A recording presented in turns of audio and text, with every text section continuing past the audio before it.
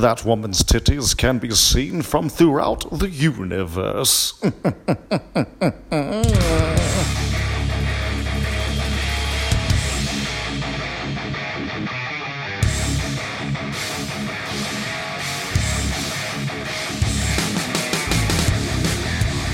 Alright guys, this is Ben Juan with Andrew.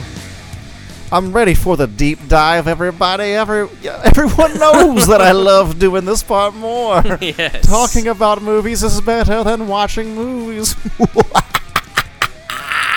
So, as I told you guys, the Batman and Robin script was kind of always Akiva Goldsman's thing. There wasn't really a lot that was like written. I wish that there was like some, or I had a copy of some like cool version of Batman and Robin that was never made, but that just didn't happen. So we were probably wondering, what's this deep dive about? Well, it's about what could have been the sequel to Batman and Robin. Yes, they were thinking of doing a sequel to this movie while this movie was in production. Right. And just to give you a little bit of background, this got me into looking up internet news about comic book movies. In pre-internet day, not pre-internet, but like AOL days, you were looking at shit AOL, up? yeah, like when you first got dial-up internet, I would go up dial-up internet and I would look up just various upcoming movies because I was just fascinated, like, what can I look up? And I just thought, like, what are some upcoming movies that I'd be interested in?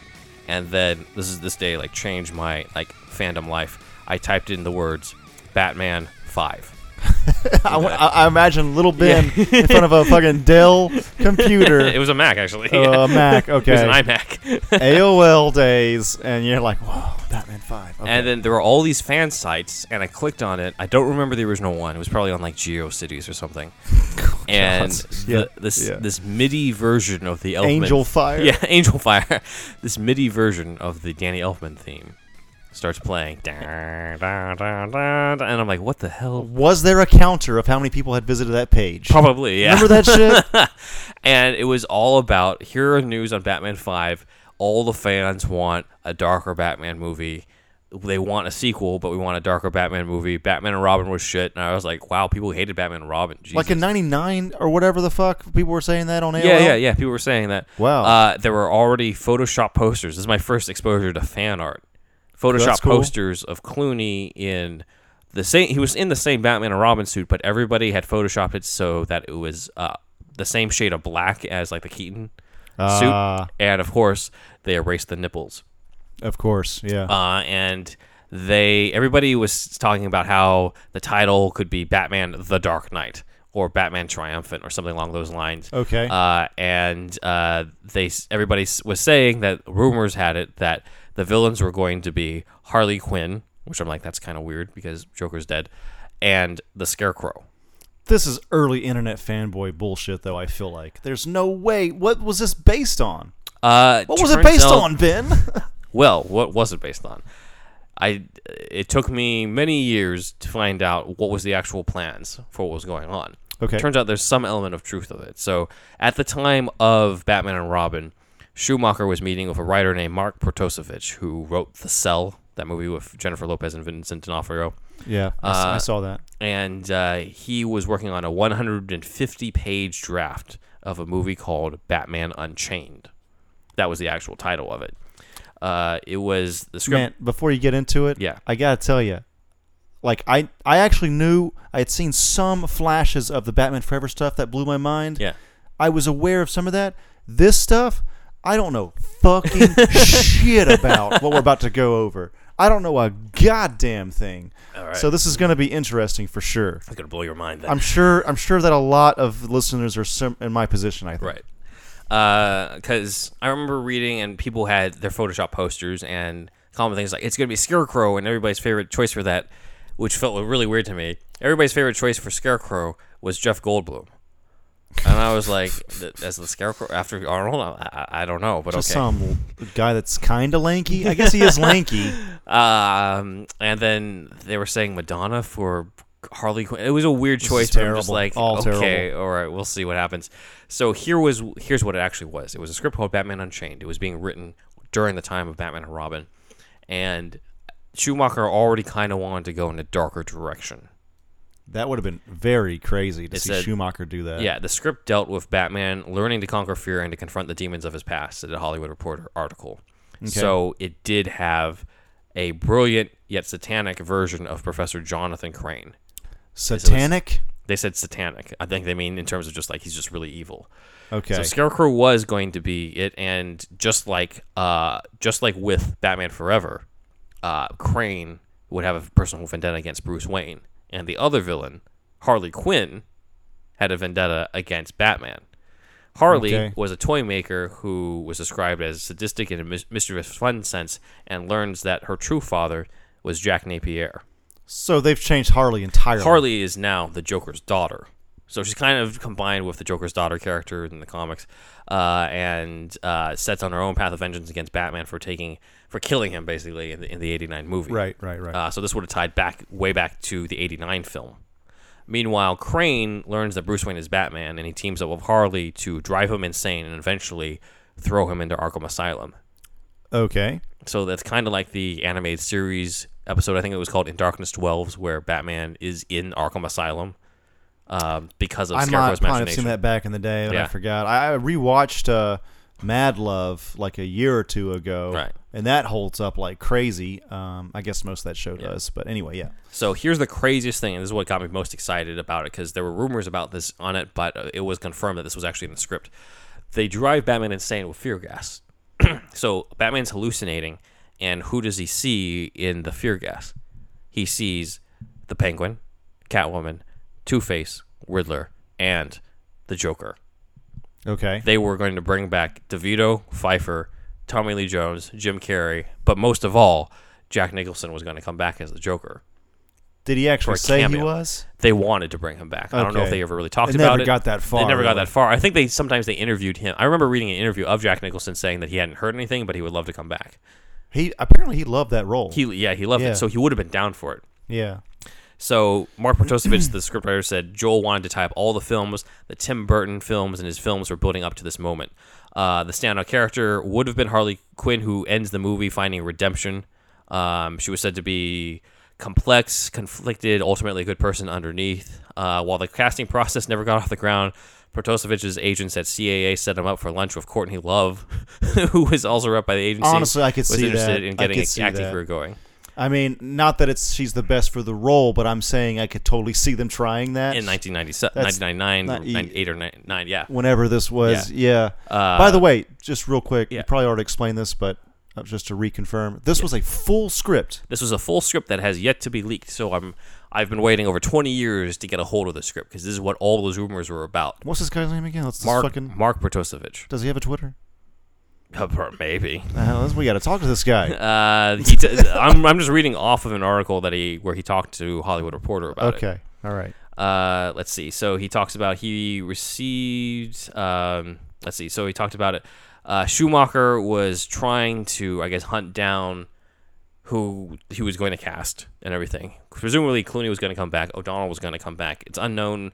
I don't know whether or not Barbara Wilson, Batgirl, was in the script. I imagine she would have, otherwise, because this was being written during Batman and Robin time. So, why would you set her up in Batman and Robin only to not use her?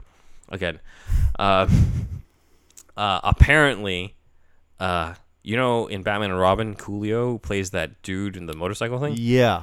Coolio said that he was being talked to. He said, the only reason I did that part in Batman and Robin was because they promised me the villain part in the following Batman. We'll see the Scarecrow. What the fuck would he play? I don't know. He says, which they didn't do because they fired Joel Schumacher. Me and him didn't get along that great anyway. The next Batman villain was supposed to be the Scarecrow. So I think here's what I think happened. I think Warner Bros. For whatever reason tried to entice him to be in the movie and be like, hey, maybe we'll give you a villain role in the next one.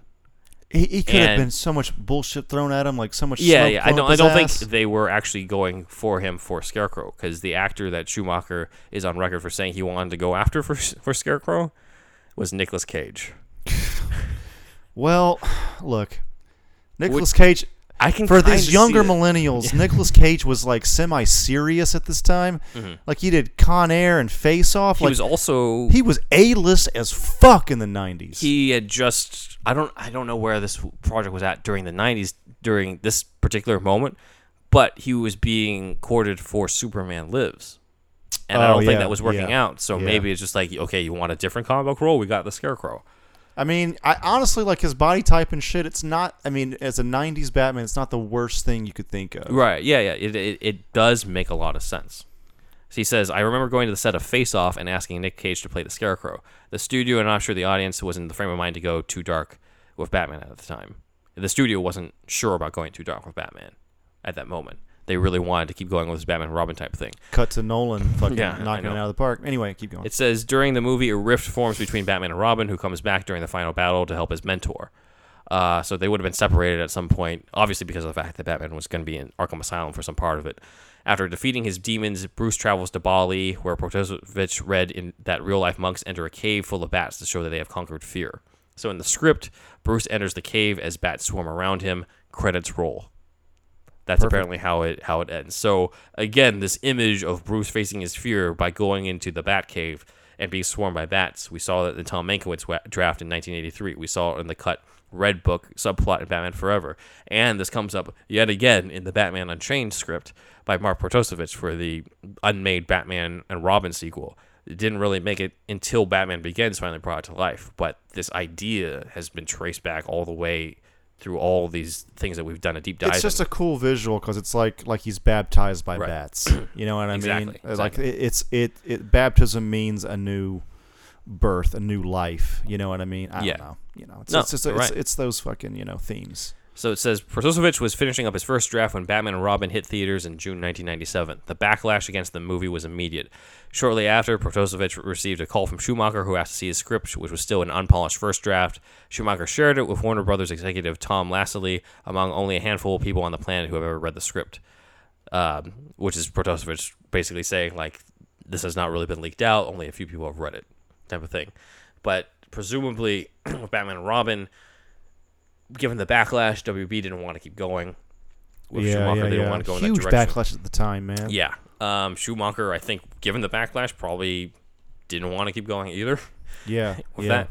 Because these movies, they're huge and they take up a lot. Yeah. So. It's Warner Brothers' top property, man. Yeah, yeah. So Schumacher was out, but they still like the idea of doing another Batman movie. Yeah, of course. Got to keep this fucking money train going, man. So at that point, enter two other screenwriters named Lee Shapiro and Stephen Wise.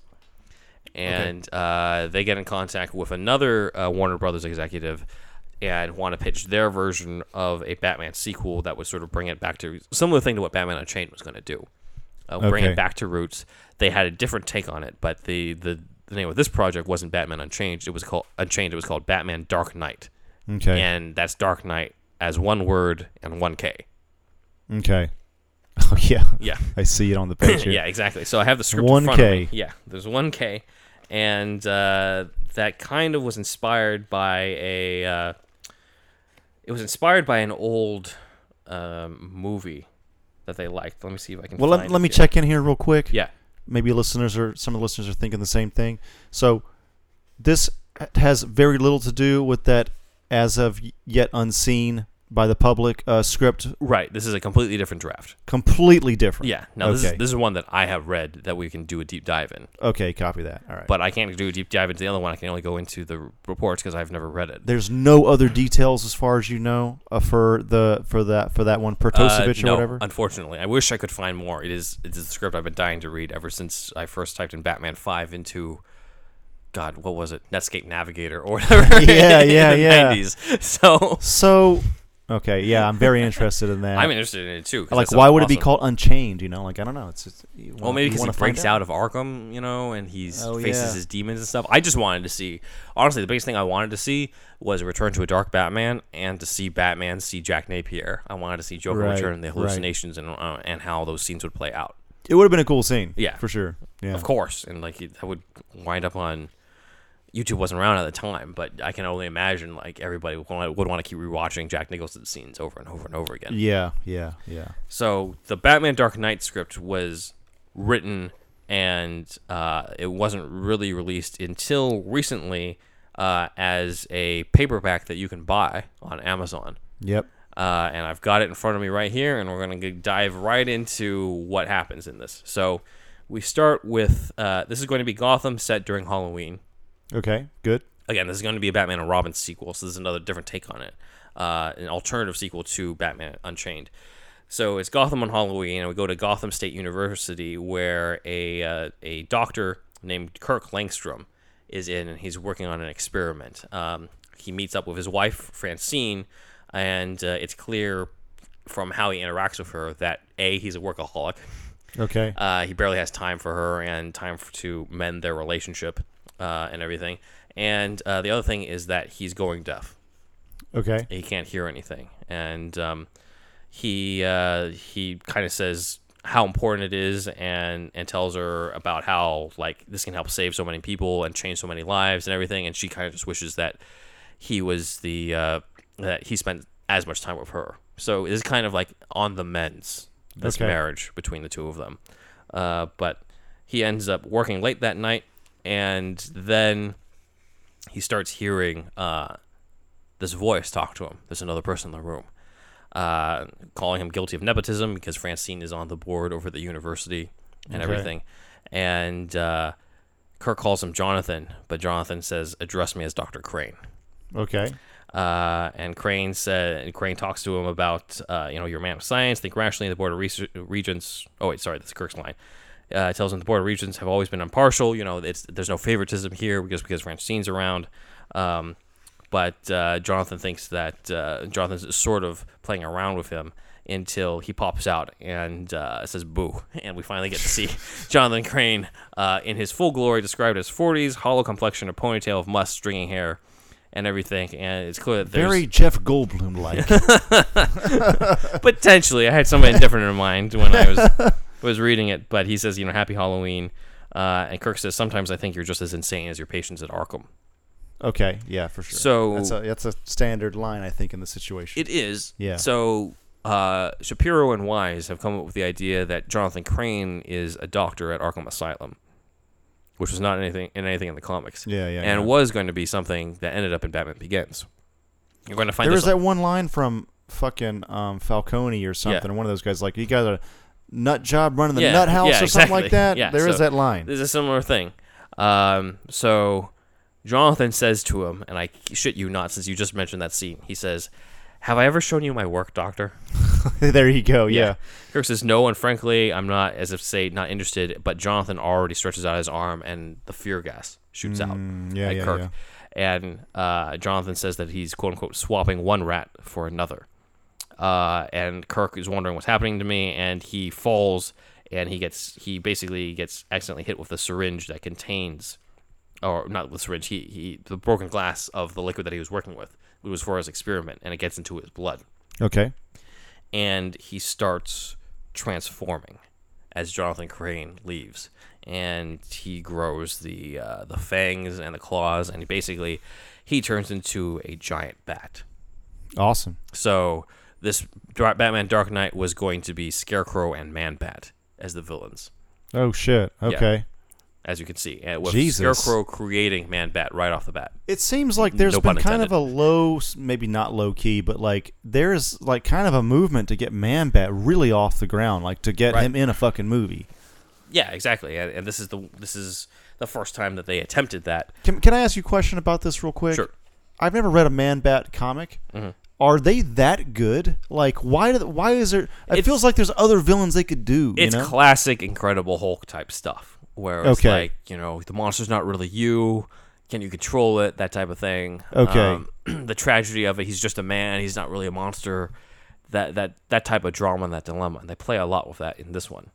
So you could almost say they could play on like themes of prejudice or something, and Batman's very prejudiced against villains at times. Somewhat, yeah. And the idea of like Batman is a human pretending to be a bat. Yeah. And Man-Bat is a bat who is trying to get back to being a human. So thematically it works, of course, and also the obvious horror element. That could the horror pretty cool. element of it. Yeah, so, Scarecrow and Man-Bat, very horror. Yeah, I got this is set during Halloween. So this would have been like, I can't see Schumacher directing this, or if he was directing it, where we would need like Lost Boys type Schumacher of like very dark. There's a lot of horror elements to this movie.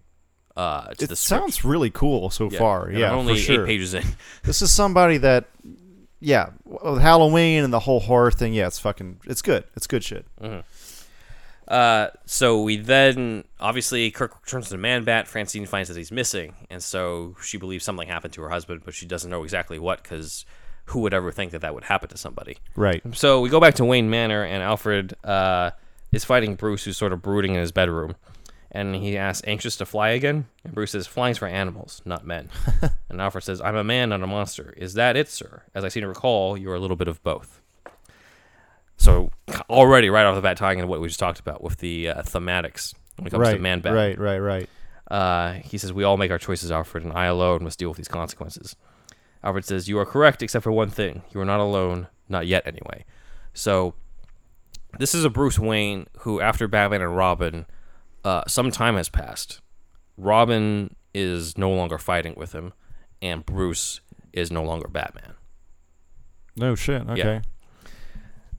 So I feel like we're going to get some bombs coming soon. Some bat bombs are coming. We go to Kirk's lab, and Francine is basically reporting him missing to Commissioner Gordon, trying to figure out what's been going on about that. Some people are saying that Batman was last seen there because everyone saw a giant bat-like thing.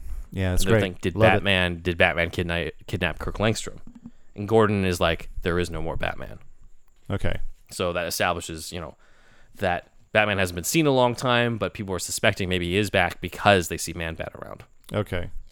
We go to a classroom auditorium, and Jonathan Crane is talking about fear and everything. Of course. What else would he be fucking talking about? To a whole class. It's almost as if it's his whole thing. So Jonathan talks about fear and how, he says there are some for whom fear is addictive and stimulating as sex. And one of his students, smartass, says, yeah, those who can't get any. And Jonathan's like, Mr. Grayson, do you have anything to say? Oh, my God. Is kind of the attitude that he has. So Dick Grayson is Jonathan Crane's student at the university. Okay. All right. And, a lot of connections here. He finally took Bruce's advice about going back to school. Yeah. So at this point, 50-year-old Chris O'Donnell is playing a college student. 50-year-old, yes, for sure. At this point, it says somehow older than Alfred, Chris O'Donnell. Has shoulder-length hair. I want to see Old Man Grayson now, dude. Like Old Man Logan. We might see it when Burt Ward shows up in Crisis on Infinite Earths. That's true, man. Anyway, I kind of paraphrased. That wasn't the actual line. That was just my way to introduce the fact that Dick Grayson is there. But Jonathan and Dick Grayson kind of have a argument in front of everybody in the class because Dick Grayson just thinks he's a lunatic, and Jonathan doesn't like to be embarrassed in front of other people. And we're going to dig into why. It's not just like a common slight thing. That's cool. But the auditorium empties, and as Dick Grayson leaves, he thinks to himself, perhaps I have my first volunteer. Okay. Oh, so, nice. Yeah, it's good. I mean? Good shit. Good shit. Dick's walking around, and the university's getting prepared for Halloween, and, of course, there's decorations, and one of those decorations is a scarecrow. Okay. As he's walking around, and there's a newspaper that says, mysterious disappearance, is the Batman responsible? A possible link between the missing Dr. Kirk Langstrom and the Caped Crusaders' return. And, of course, Dick finds this, and he feels disturbed, because he's just like, I thought that Bruce retired as Batman. So what the hell does this mean?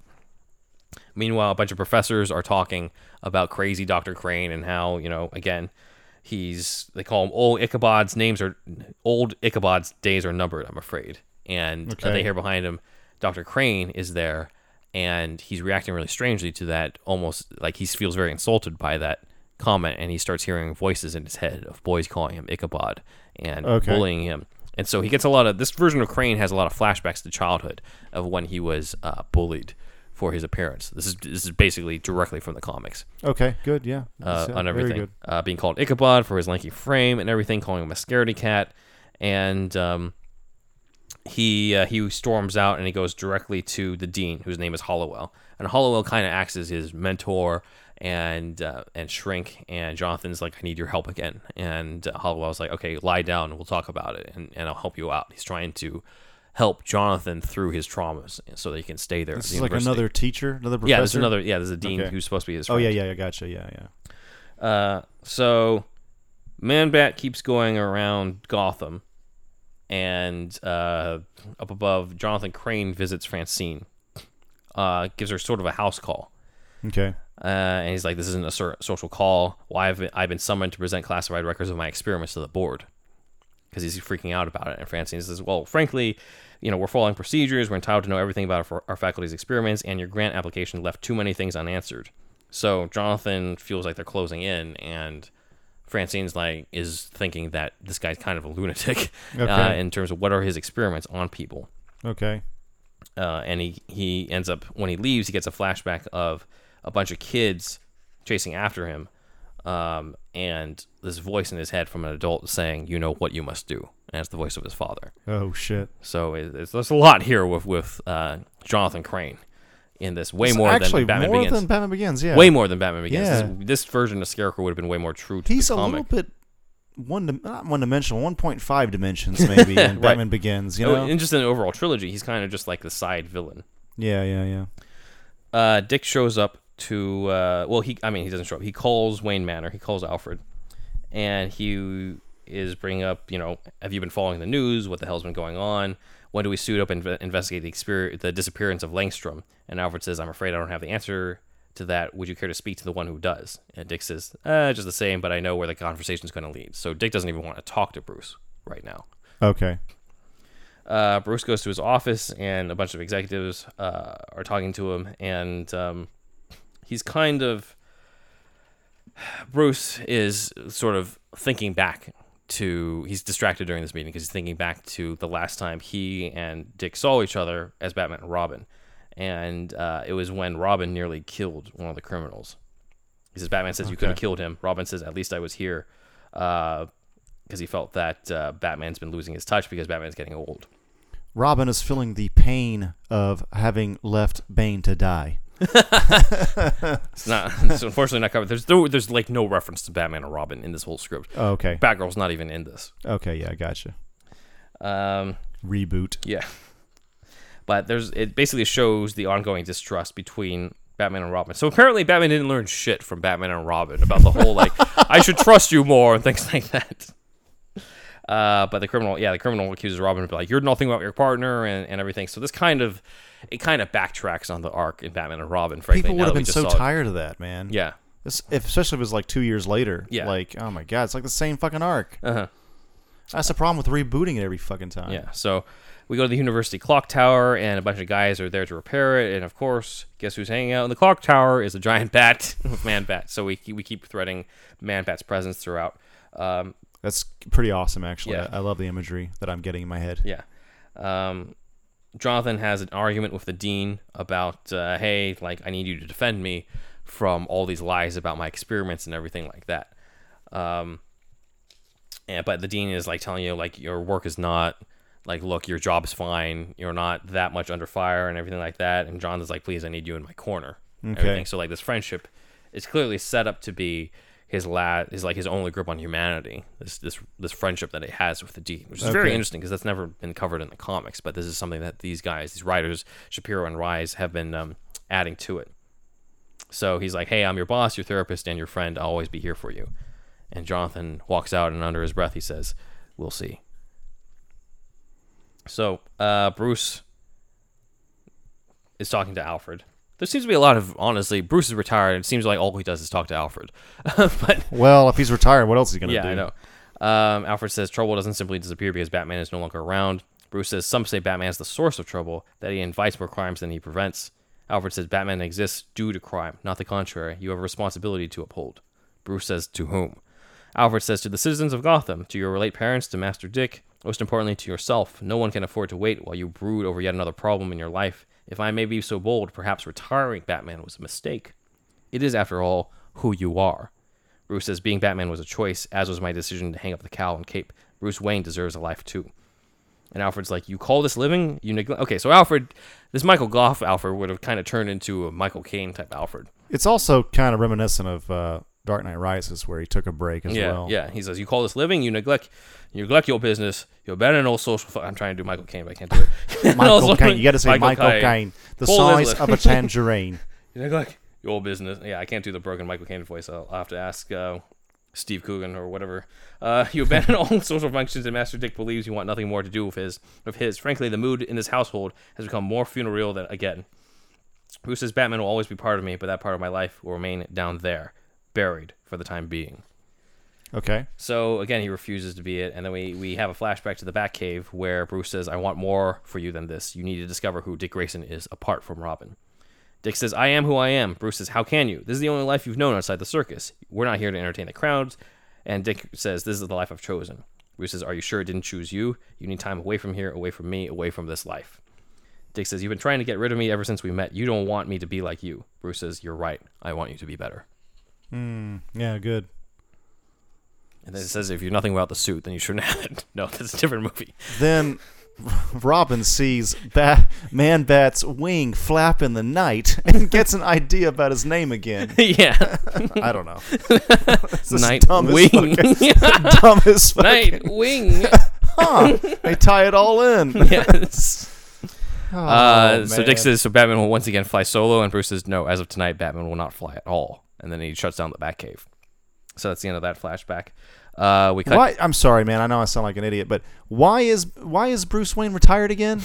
I just told you because, well, I think it's. You know what? Good question. It's been a long day, man. You know what? Been a long day. You know for what? me. It's a good question because it feels like a repeat of Batman Forever, where it was just like I should stop being Batman for you. Type of thing.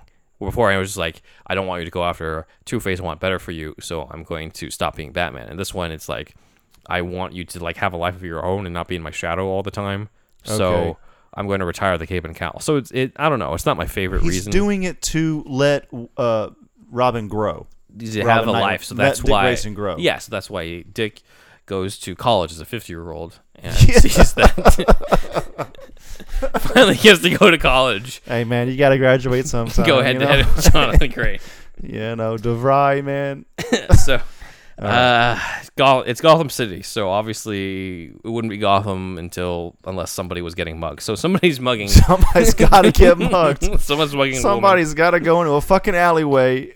And the guy looks up and he screams, and we hear a shrill shriek as the wings of a bat come down because it's not Batman who's coming down for the mugger. That's not Bruce. Yeah. So in the meantime, they wouldn't know that. Yeah. Jonathan Crane goes to Arkham Asylum. Is basically experimenting on a patient named Jay. Not Patient Jay because that's Joker, but literally his name is Jay. Jay. Okay.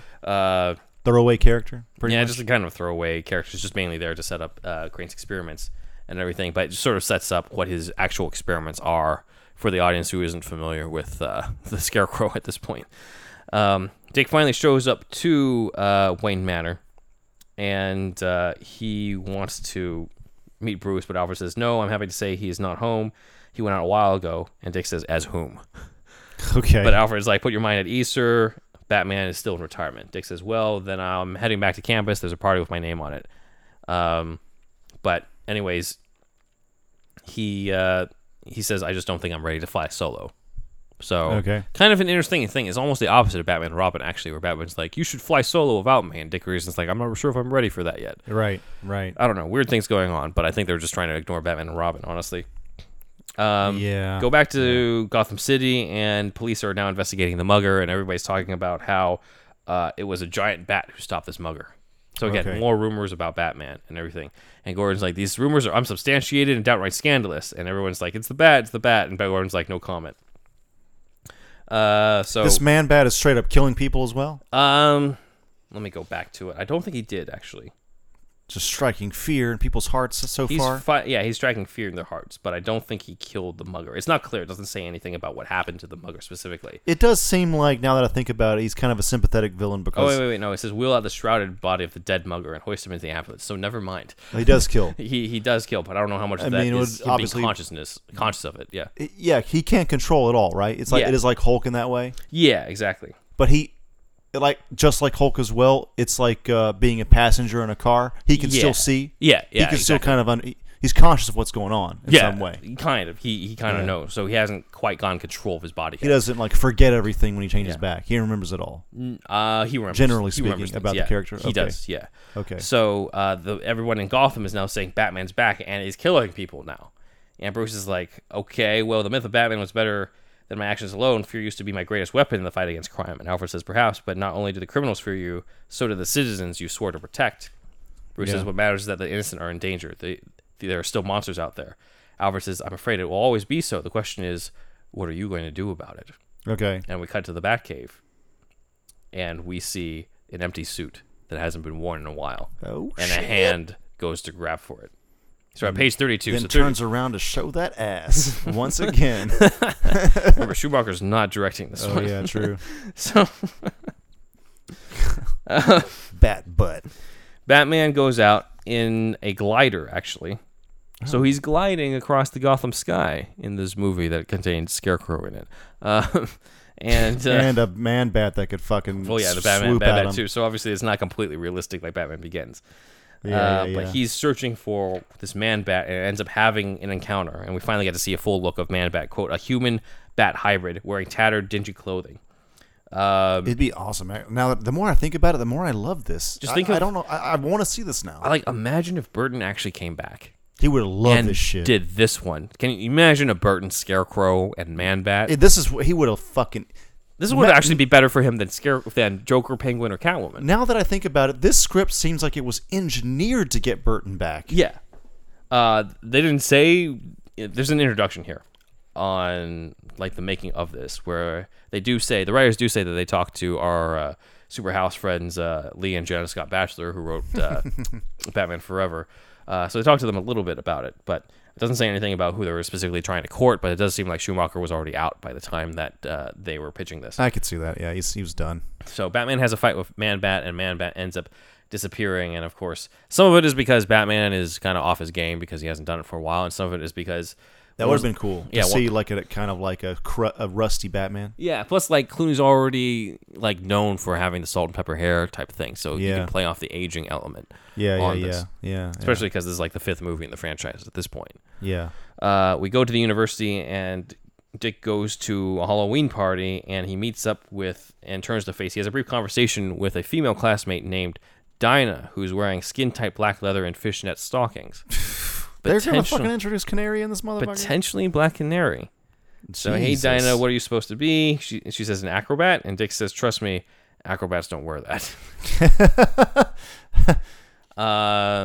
And she's like, I loved how you put Professor Crane in his place. That guy is scary. Dick says, I'm sure he'd want to hear that. And he keeps looking around, and he could swear to God that the Scarecrow that was in the courtyard is moving. And he's wondering what's happening. And the Scarecrow ends up startling him and appearing right in front of him. And he disappears, but Dick's walking around and he flinches in pain because it's almost like a dart shooting into his neck, but a piece of straw connects into his neck. Okay. And he starts seeing things. Hold on a second. Did I skip something? Because he shouldn't be... We can cut around it, bro. Don't worry. Yeah, hold on.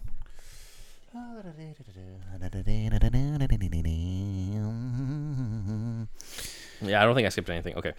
All right, we'll go back to it. Okay, so Dick Grayson then starts seeing the Scarecrow around. He has a fight with the Scarecrow, and he rips the mask of the Scarecrow off, and he sees John Grayson, and he sees his father and everything. And of course, this is all hallucination. Yeah, he's not actually fighting anybody. Yeah, everything. Sure. And the body decays in his arms, and Dick's like, no, don't leave me again. And the skeleton's like, you killed me. And so he's hallucinating the death of his father and all that again. In the meantime, everybody's surrounding him.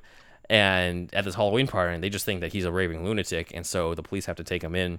And Dinah Lance, the future Black Canary, says somebody called 911 as they go and they take Dick Grayson to the ambulance. Okay. Because they think that he's gone mad and had a psychotic breakdown. They put him in Arkham? Yeah. So they put them in Arkham under the care of Dr. Jonathan Crane. Ah, yes, indeed. Of course. Who dressed up in the Scarecrow outfit as the disguise, so that he could do that as revenge on Dick Grayson, because he sees Dick Grayson as a bully, just like the people who bullied him when he was growing up. Okay. So let's see. Bruce is in the Batcave. He's like, why am I doing this again? I thought I was still cut out for it. And Alfred says, you appear to be cut up for it. Alfred's being very putting in this one. Oh, my God. They don't have as... Ice to see you, Master Grayson. Ice to see you. He's taking on Schwarzenegger's Bruce, line. I am Alfred in this movie. Because you are the one who's cut up. Arnold is fucking jacked in this movie, bro. Bruce, you should be lifting more. Oh, my God. Eat more protein. I shoot testosterone in my butt every morning, Master Bruce. Only 225 on the deadlift. Stop being a pussy. Oh, man. It's too hot in here. It is. Alfred says, I'm afraid there's more bad news. Master Dick has been committed to Arkham Asylum.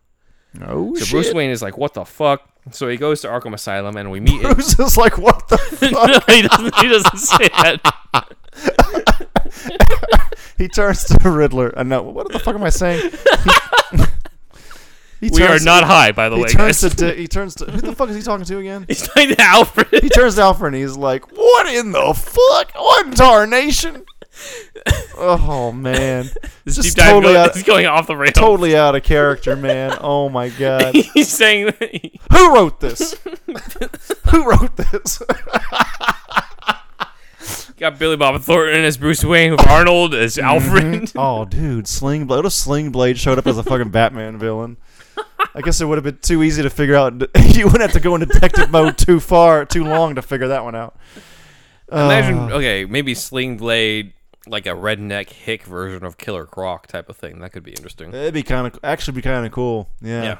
Yeah, it would be. All right, more serious. What the fuck is this talking? We are not drunk or high during one of this. It's just been a long day. We had water, dude. It's just hot. We have heat stroke, maybe.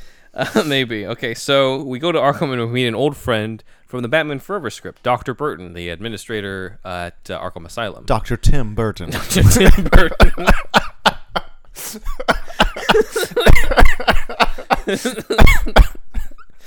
They do make him look like Tim Burton at the end of Batman Forever. That's right. That's right. Actually, so Dr. Burton talks to Bruce, and Dr. Burton's clearly the boss there, but Jonathan Crane is one of the head doctors still.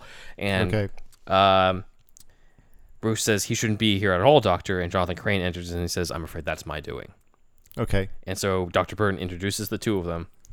Bruce Wayne meet Dr. Jonathan Crane, resident staff psychologist. Mr. Grayson is under his supervision. And Jonathan's like, your continuing support of this institution is most appreciated, though one wonders why you do it. And Bruce says there are some things better kept locked away. Jonathan says there's nothing to be afraid of here. And Bruce says, I want to see him, Doctor. And Dr. Burton says, let me know if there's anything else you require, because let me get the fuck out of this tense conversation between you two. Let me get the fuck out. Yeah. Batman swears a lot in this. There's a lot of me editorializing this, guys. But there's an interesting thing where they say, Bruce talks about, I must discuss your phobias philosophy with you. And Jonathan says, high praise indeed. I take it you're acquainted with fear.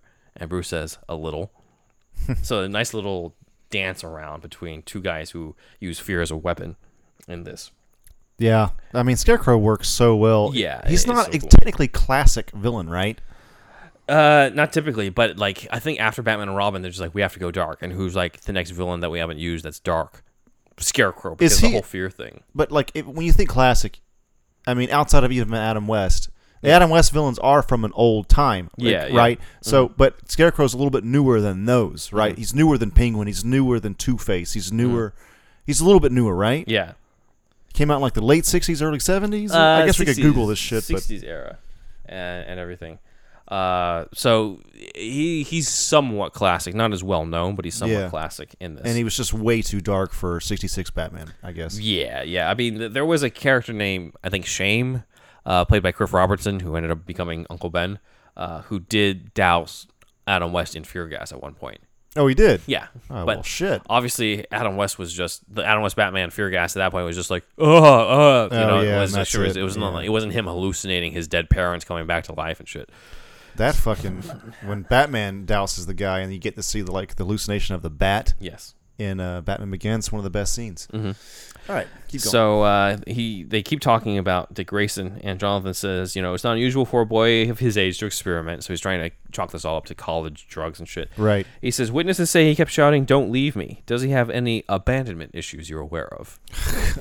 So you see, there's a lot of thematic ties into all this stuff here. Yeah, it's good. If I'm not mistaken, the young man lost his parents around this time of year, didn't he? Because remember, Batman Forever took place around Halloween. Because Two-Face and Riddler stormed the cats. They stormed Wayne Manor on Halloween night. Oh, yeah, that's true. That's true.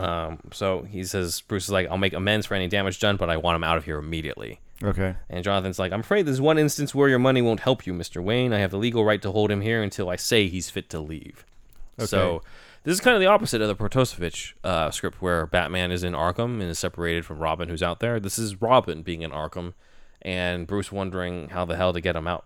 So Bruce pushes for Gordon to basically help him figure out what's going on with Professor Crane over there. How can he get Dick Grayson out of there, and what other types of ways to, get out of this. And he hears about the Langstrom disappearance, and Bruce is like, it's curious how there's been two interesting things right around Halloween at this university: the disappearance of Kirk Langstrom and Dick Grayson. And Gordon just encourages him to say, "Take care of yourself, Bruce, and try to get some rest." And Bruce says, "I've rested long enough." Oh shit! Into action, baby. Into action. So he's in the Batcave, pondering over the Batcomputer. Alfred says, "Have you been at it all night, sir?" And Bruce is like, "First you reprimand me for not working. Now you're on my case about working too much." So much back and forth between him and Alfred. I think. I mean, to be fair, this actually does read very Clooney Bruce. When I read this, before we rewatched Batman and Robin.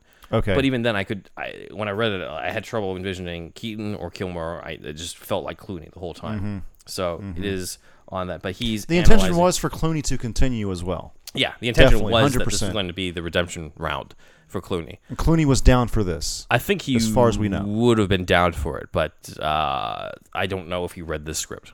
Okay, it wasn't even that far along, huh? Right. So Bruce had explored the university and found the straw that had hit Dick. Okay. And he's testing it, and he says there's a residue on the straw that stimulates the human limbic system, specifically the amygdala. Okay. So, detective scientist Batman in action right Finally. Here. Yeah, something going on here. Which, to be fair, Clooney was already kind of, doing that in Batman and Robin. Yeah, he did a little bit, yeah. So Alfred says, if I recall my anatomy lessons correctly, that portion of the brain deals with memories and emotions related to survival. Bruce says, this compound seems to induce the release of norepinephrine. I probably butchered that pronunciation, but whatever. A very concentrated release that is basically stuff related to anxiety or, in extreme cases, phobia. Okay. So this is Bruce figuring out that Dick was hit with something that is meant to cause Dick to pretty much hallucinate his fears, everything. So at this point, Bruce has already figured out the fear gas type of stuff. Okay. And Alfred says, it's good to have you back. Okay. So good. This is a nice little thing. Bruce goes to visit the dean of the university with his findings and everything, but there's not really enough to sort of accuse Dr. Crane about this type of stuff on it. So, but he's suspecting him at this point. He's suspecting him, but the dean is like, he's got Jonathan Crane's back on this. So, Mr. Wayne, you'll be instrumental in Master Grayson's recovery, probably more so than any psychiatrist. And then he leaves, and that's when Bruce Wayne runs into Francine Langstrom. Okay. And Francine is fucking pissed at Bruce Wayne because she thinks that Bruce is spending more time trying to divert the police to investigating this college kid who got high at a Halloween party than on the disappearance of her husband. Okay. So Bruce immediately says, you must be Francine Langstrom. And because he's already figured out, because Batman is the world's greatest detective again. Yeah. He says, I think you're misinterpreting my actions. Did your husband have any dealings with Dr. Crane? Because I think there's a connection. And now he gets Francine on board. So the only female character in this movie is Francine Langstrom. There is no romance of any kind in the whole movie with Batman. Okay. It's the love story of this movie is between Francine and Kirk. Good. That's good. Yeah. So it's a kind of interesting way to go about it. We had 4 movies with him, dealing with chicks. And funny enough, Clooney, despite his reputation, didn't when it was his turn as Batman. There was no big love story type of thing. Really, Julie Madison was in 3 scenes, and that's it. He's just leaving her. Yeah, it's kind of throwaway almost. Yeah, exactly. So he brings up to Francine the connection between Crane possibly being responsible for her husband's disappearance and for what happened to the guy that he's supposed to be guardian for. So he leaves his number to Francine and everything.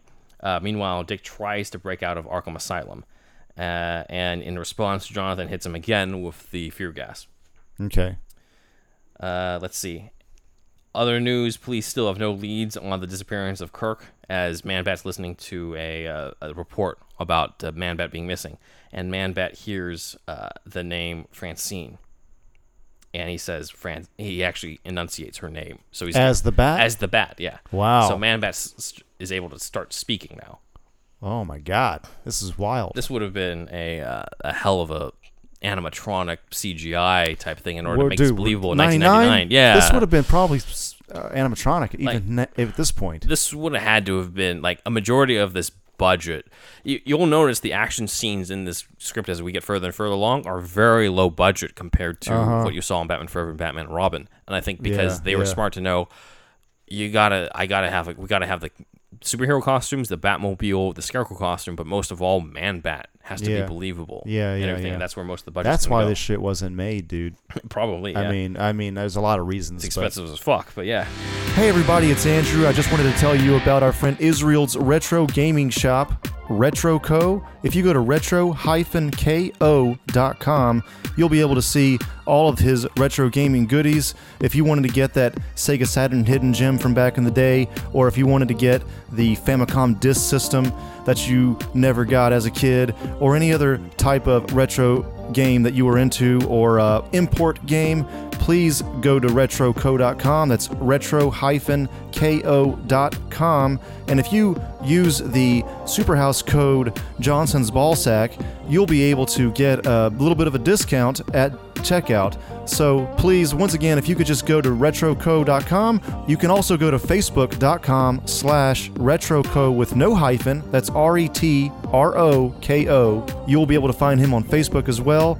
If you were looking for that PlayStation import game that you never got, if you were looking for that Mega Drive game that you never got, or any other kind of retro game, any import game, it could even be European, Israel also curates bundles at RetroCo, and he'll curate that bundle just for you. So please, go check him out. If you put in the code Johnson's Ballsack at checkout, you'll receive a Superhouse discount.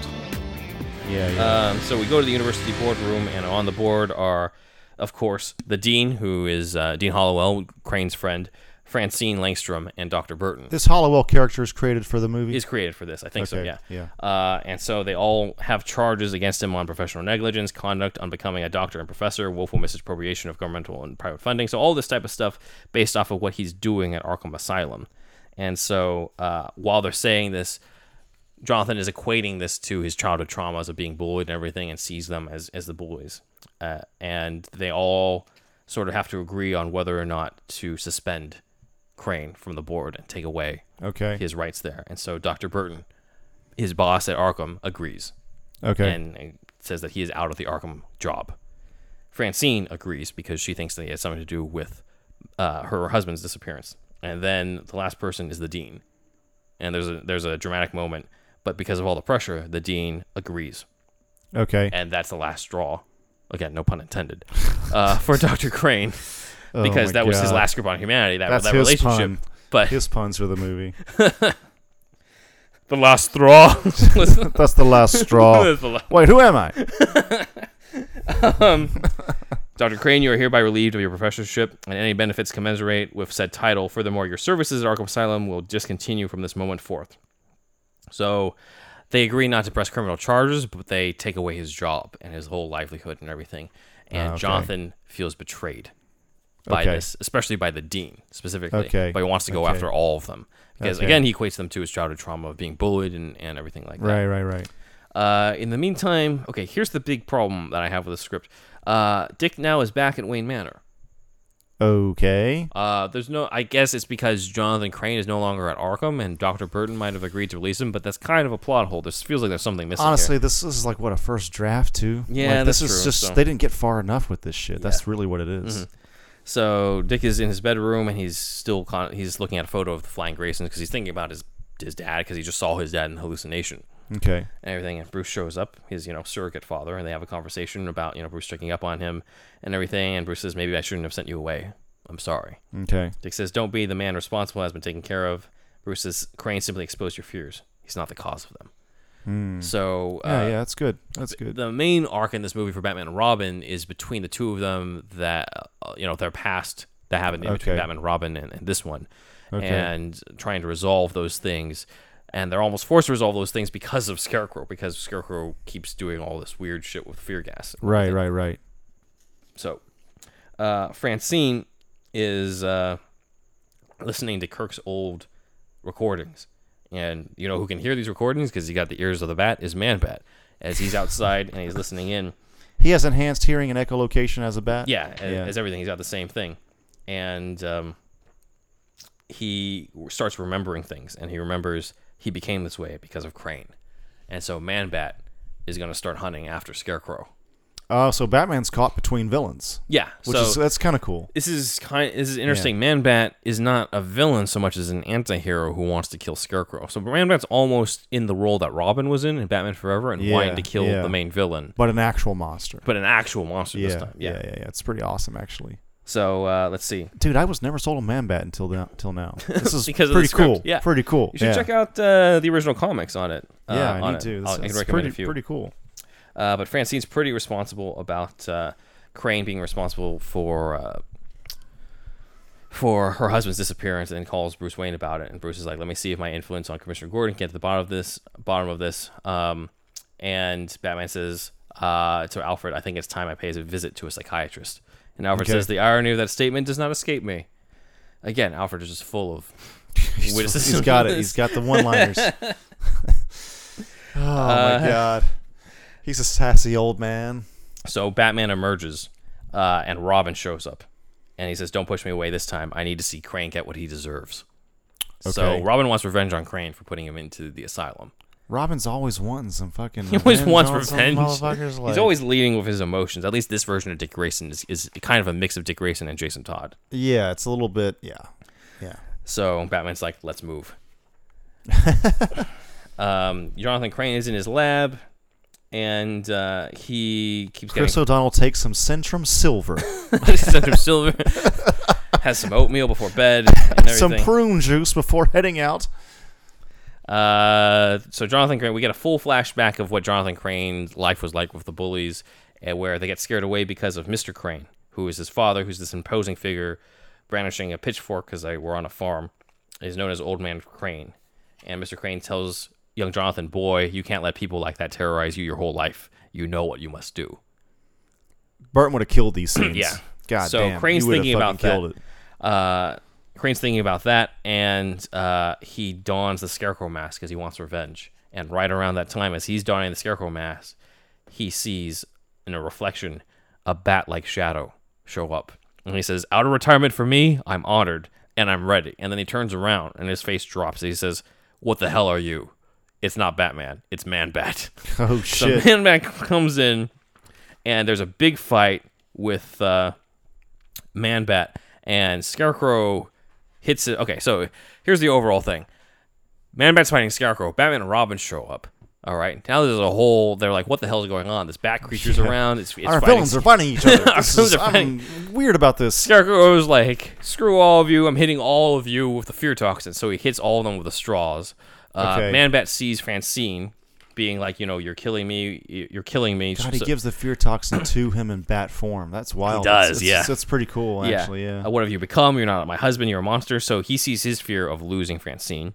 Dick Grayson, and let's see. I think Dick Grayson sees the same thing. I would imagine he's back on the fucking flying trapeze and shit. Yeah, but Bruce has an interesting one because he is sort of looking and seeing that he's getting older and everything. So, the fact that he's dying and becoming decrepit and all those types of things. Okay, interesting. So I feel like if he was younger, he would have gone back to the time where he was a kid seeing his parents shot.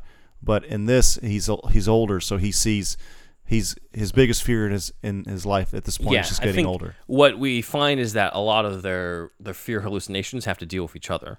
So Dick is seeing the loss of a father figure. Bruce is seeing himself being too old to be around for his surrogate son. Okay. In a way. So this is all tying back into their relationship. Okay. Again, so we are about an hour into this movie, and already there's more character depth than what we got in Batman and Robin. It's always at the script level. They kind of nail it, and then the producers or whoever the fuck fucks it over. So they reconvene in the Batcave because obviously Scarecrow gets away, Man-Bat gets away. Man-Bat can just fucking fly away. Man-Bat just flies and screes and goes out. Yeah. But Scarecrow's like, "Haha, I made you all face your fears," and he leaves. Do they say?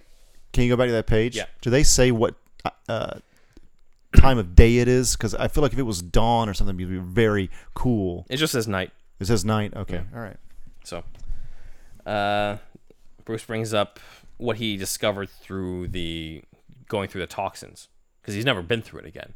He's never been through it before. Yeah, for sure. The effects disappeared when the water dissipated from the gas. So he's talking about the sprinklers that went off from it. Neurotoxin must be short-lived in a very gaseous form, and Dick is feeling like Bruce is pushing him away again by not telling him what he saw in the fearing gas. So again, they're having the same old argument. I get like maybe it gets a little tiring because it's always Chris O'Donnell's Robin criticizing Batman, but it fits the arc of what they're going through. But they're starting to look for. They remember that Scarecrow got hit with Man-Bat's talons through the face. So he's got lacerations across the face. Alfred says, no hospitals report admitting any patient with severe facial lacerations. Dick says, no one can endure that much pain. Bruce says, assuming he survived, he won't be hard to recognize. We go to the old barn where Crane used to grow up. Okay. And Crane he takes the mask off his head, and his face is all fucked up, and he starts stitching his own face back together. And what we find is... okay, look, if he's a doctor, he's got maybe some anesthesia of some sort. Well, here's still the thing. Be kind of rough to do. It's revealed that Crane has a condition where he doesn't feel pain. Okay, yeah, those people do exist. So, he doesn't feel it. He obviously it's dangerous for him to be bleeding out and everything, but he doesn't feel it. So, at this point, his skin is all weathered and stuff, and he's been disfigured. So it's almost like his body is becoming a scarecrow.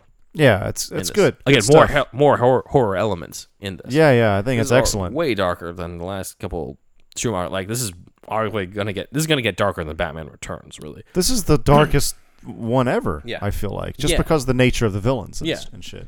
We go to the Langstrom home, and Francine hears something out there because the dog keeps barking, and she hears a voice say Francie, and she says, "Who's that?"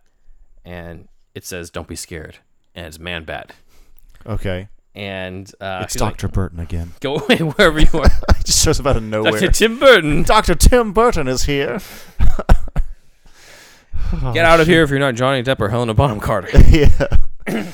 And a Man-Bat does a gesture where he blows her a kiss, which is what Kirk did in the very beginning. Okay, yeah. And that's what makes her figure out, oh my God, it's you. It's Kirk. Kirk is the Man-Bat. He's the creature. That's why he's been disappearing this whole time.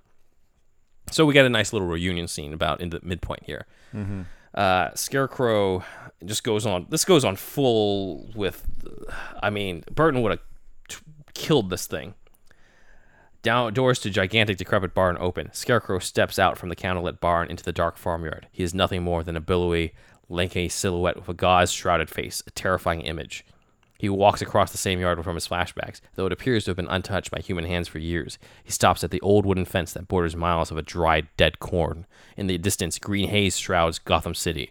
Scarecrow clasps his hands together as he faces the city and says, "And I will show you something different from either your shadow at morning striding behind you or your shadow at evening rising to meet you. I will show you fear in a handful of dust." He spreads his arms. A crow lands on one outstretched arm.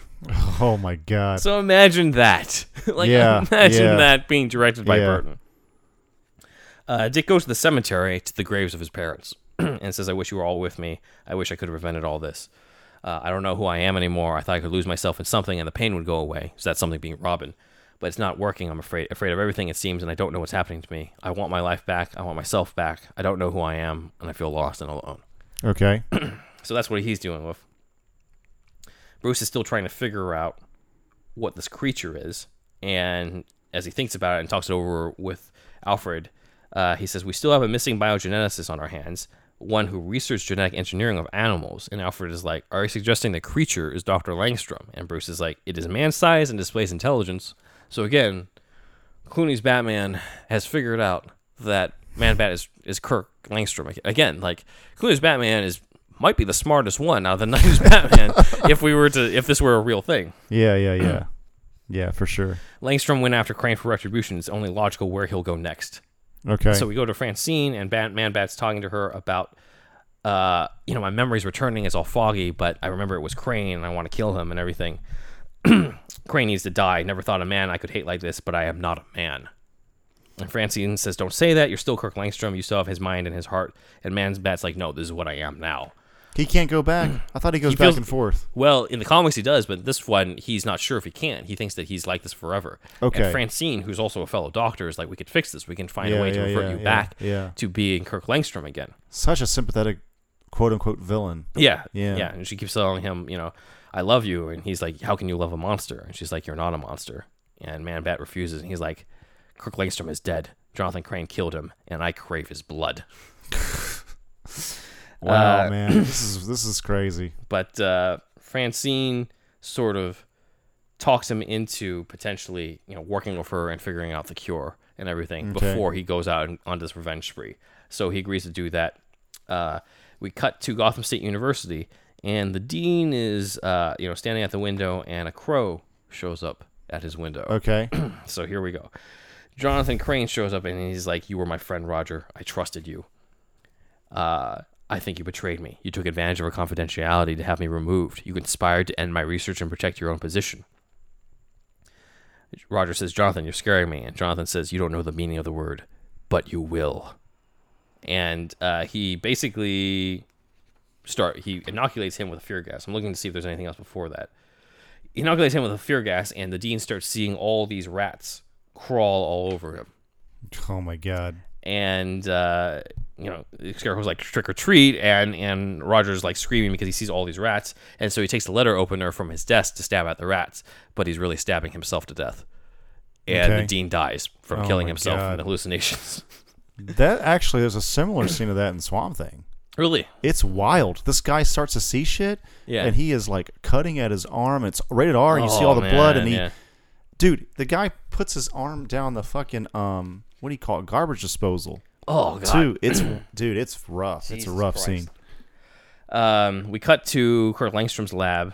Okay, so basically, Scarecrow is gone to kill the dean. Robin shows up, but he shows up too late, and he sees the dean's dead. So it's like, fuck. Okay. Scarecrow has struck again. Man-Bat's talking to Francine about trying to find a cure, and he takes the serum, and it doesn't work. And Francine's like, give it time. He's like, no, the initial transformation was immediate.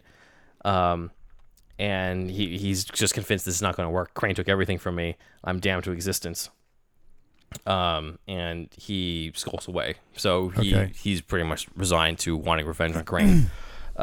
Bruce talks to Dick about finding the straw in the office that caused the dean to kill himself. And so they start looking, and let's see. Okay, so he realizes if the dean has been killed, anyone else who went after him is going to be next. So he goes to visit Francine Langstrom as Batman. He's like, you may be in danger. And Francine's like, how? And he says, have you had contact with your husband since his disappearance? And Francine's like, what? No, of course not. Okay. Okay. She's lying to the bat. Yes. Batman. And he basically is like, Mrs. Langstrom, if you know where Kirk is, please, I need your help. And so does he. And she ends up leading him to Man-Bat in the clock tower. Okay. And they have a conversation. It's always in these fucking towers. Man-Bat and going Batman. back to the first one, I guess. Yeah, Man-Bat says, leave me alone. You fight criminals. I'm no criminal. Batman's like, I'm not here to fight, Dr. Langstrom. And Francine's like, he needs to talk to you. Maybe he can help us and everything. And Batman's like, Jonathan Crane murdered Dean Hollowell this morning. I need to know why you attacked Crane. Did he do this to you? And Man-Bat says, Hollowell's death is on your hands. If you hadn't stopped me, I would have killed Crane. Okay. Batman says he needs to be helped, like you. So it's kind of, again, Clooney's Batman character is staying true to the characterization of Batman and Robin. He wants to help the villain, even when it's somebody as terrible as the Scarecrow version. But Man-Bat feels that he's beyond help. He says, you're a freak because you choose to be. I can't remove my mask. Batman says, you're only a monster if you allow it. You have a choice. But if you give in to hatred and revenge, you really will become a monster. Right. So standard stuff that we've seen from the previous movies, but the monster thing is more of an element here. Yeah. And Man-Bat says, this is our third meeting, and you still live. If we meet again, that will change. Okay. Batman turns to Mrs. Langstrom and says, I'm sorry. It seems your husband is still missing. And then he leaves. So, of course, Batman has to drop the mic as he leaves. But Man-Bat's like, no one will stand between me and Crane's death. And Francine says, does that include me? By the way, we're very far into the script now, and there's been no Gordon, right? Gordon's been around just to say that there's not a lot of just to claim that Batman's not actually doing these killings. I gotcha. All right. Yeah. Cool. I just noticed that. So Dick is in the Batcave and tells him, "Hey, I managed to crack his personal files. He was born with congenital analgia. I'm probably butchering that too. A rare condition that deadens his nervous system." Bruce says that explains why he apparently doesn't feel pain. Dick says, according to Hollowell's records, Crane's emotional reactions heightened as a result of this loss. So the body will overstimulate one sense if deprived of another. So it kind of explains why he's been going off the rails. Oversensitivity to the childhood bullying. Mm-hmm. He was unable to cope with even the slightest confrontation. His father kept moving them from place to place every time Jonathan suffered an emotional episode. Eventually, they settled on a farm outside Gotham to be isolated and everything. So let's see. From here, they kind of keep talking about the fear stuff that Crane was talking about in lectures because Dick was a student. So I don't know. I really like the idea of Dick Grayson being a former college student under Jonathan Crane. That's pretty cool. Yeah, it's good. It's good.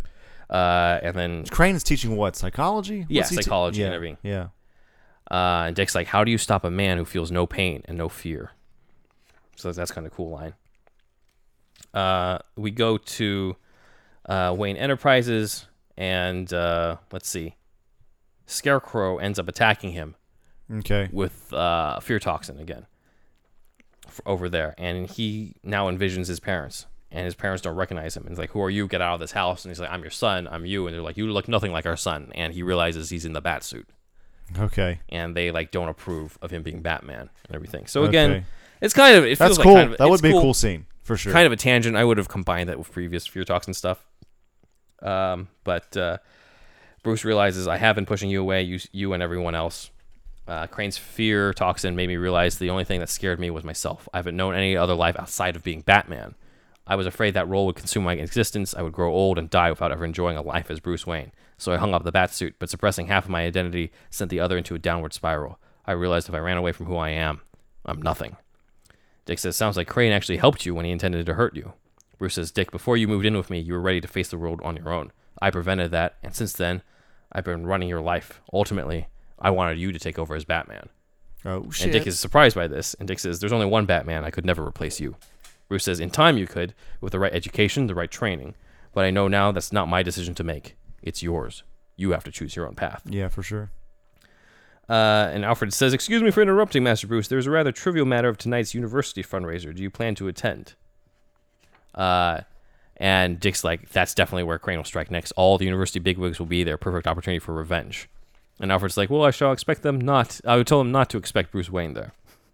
So, we have a very creepy-ass scene that comes up where Arkham Asylum, a guard is resting... Okay, I'm just going to read bits and pieces. A guard rests near the closed door and yawns. His reverie breaks when a quick flash of lightning reveals Scarecrow's gangly form atop Arkham's gate. He's literally on top of the gate of Arkham. Okay. Another flash, Scarecrow is gone. The guard approaches the gate but finds nothing. He turns, heading back to his post. A noose drops over his head and hoists him into the air. His body spasms and goes limp. Scarecrow dismounts the gate and relieves the dead guard of his keys. He gives the legs a push. The body swings.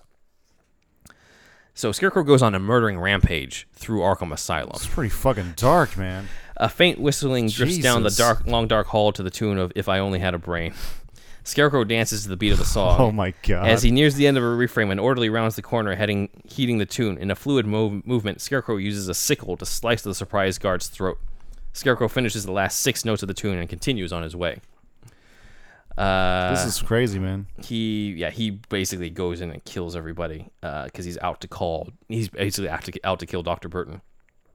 And back to the Batcave, they hear there's been a disturbance at Arkham Asylum, and they're like, could we be wrong about the university?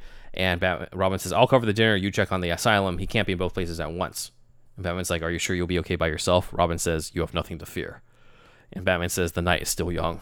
And so they both individually go off on their separate ways. So this kind of ties into being separate people, going off and finding their separate ways to figure out what's going on. Robin shows up in the university. He sees that there's no sign of Crane. Batman goes to Arkham Asylum, and Gordon's outside, and they talk about, okay, are all the inmates accounted for on here? What are the casualties? The detective says 6 dead, including Dr. Burton, 4 others wounded. There's a Dr. Quinzel in critical condition. Okay. Harleen. There was going to be a setup for Harley showing up in another movie. Here. So surveillance cameras reveal someone dressed like a scarecrow. And then Gordon hears an engine, and he whips around and sees the Batmobile race away. And a smile crosses his face, and Gordon says to himself, "It's good to have you back." Oh, good. Nice. That's good. So Batman contacts Robin at the university and says, "Robin, it was a diversion. Keep your eyes open for the Scarecrow." So at the fundraiser, Francine Langstrom's there talking about the Gotham University, trying to raise it. And as she's on there, everybody starts reacting, and she turns around. And they see that there's a figure in a pumpkin head, an oversized burlap cloak, waltzing in behind her. So this would have been creepy. And everyone's like, "What the hell is that?"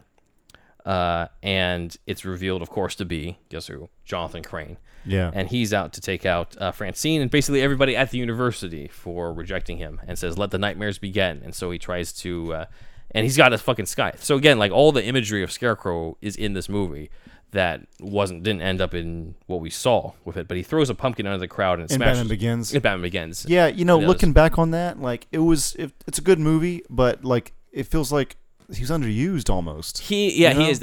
Like, Ra's al Ghul is the main villain of that movie. Like, Scarecrow is a side villain. Yeah. I mean, the thing is, Ra's al Ghul's got the League of Assassins and whatever that really plays into his arc and his time period. I get it. Mm-hmm. Makes perfect sense. It is a good movie, but Scarecrow is ultimately, to me personally, a little bit more interesting. Yeah.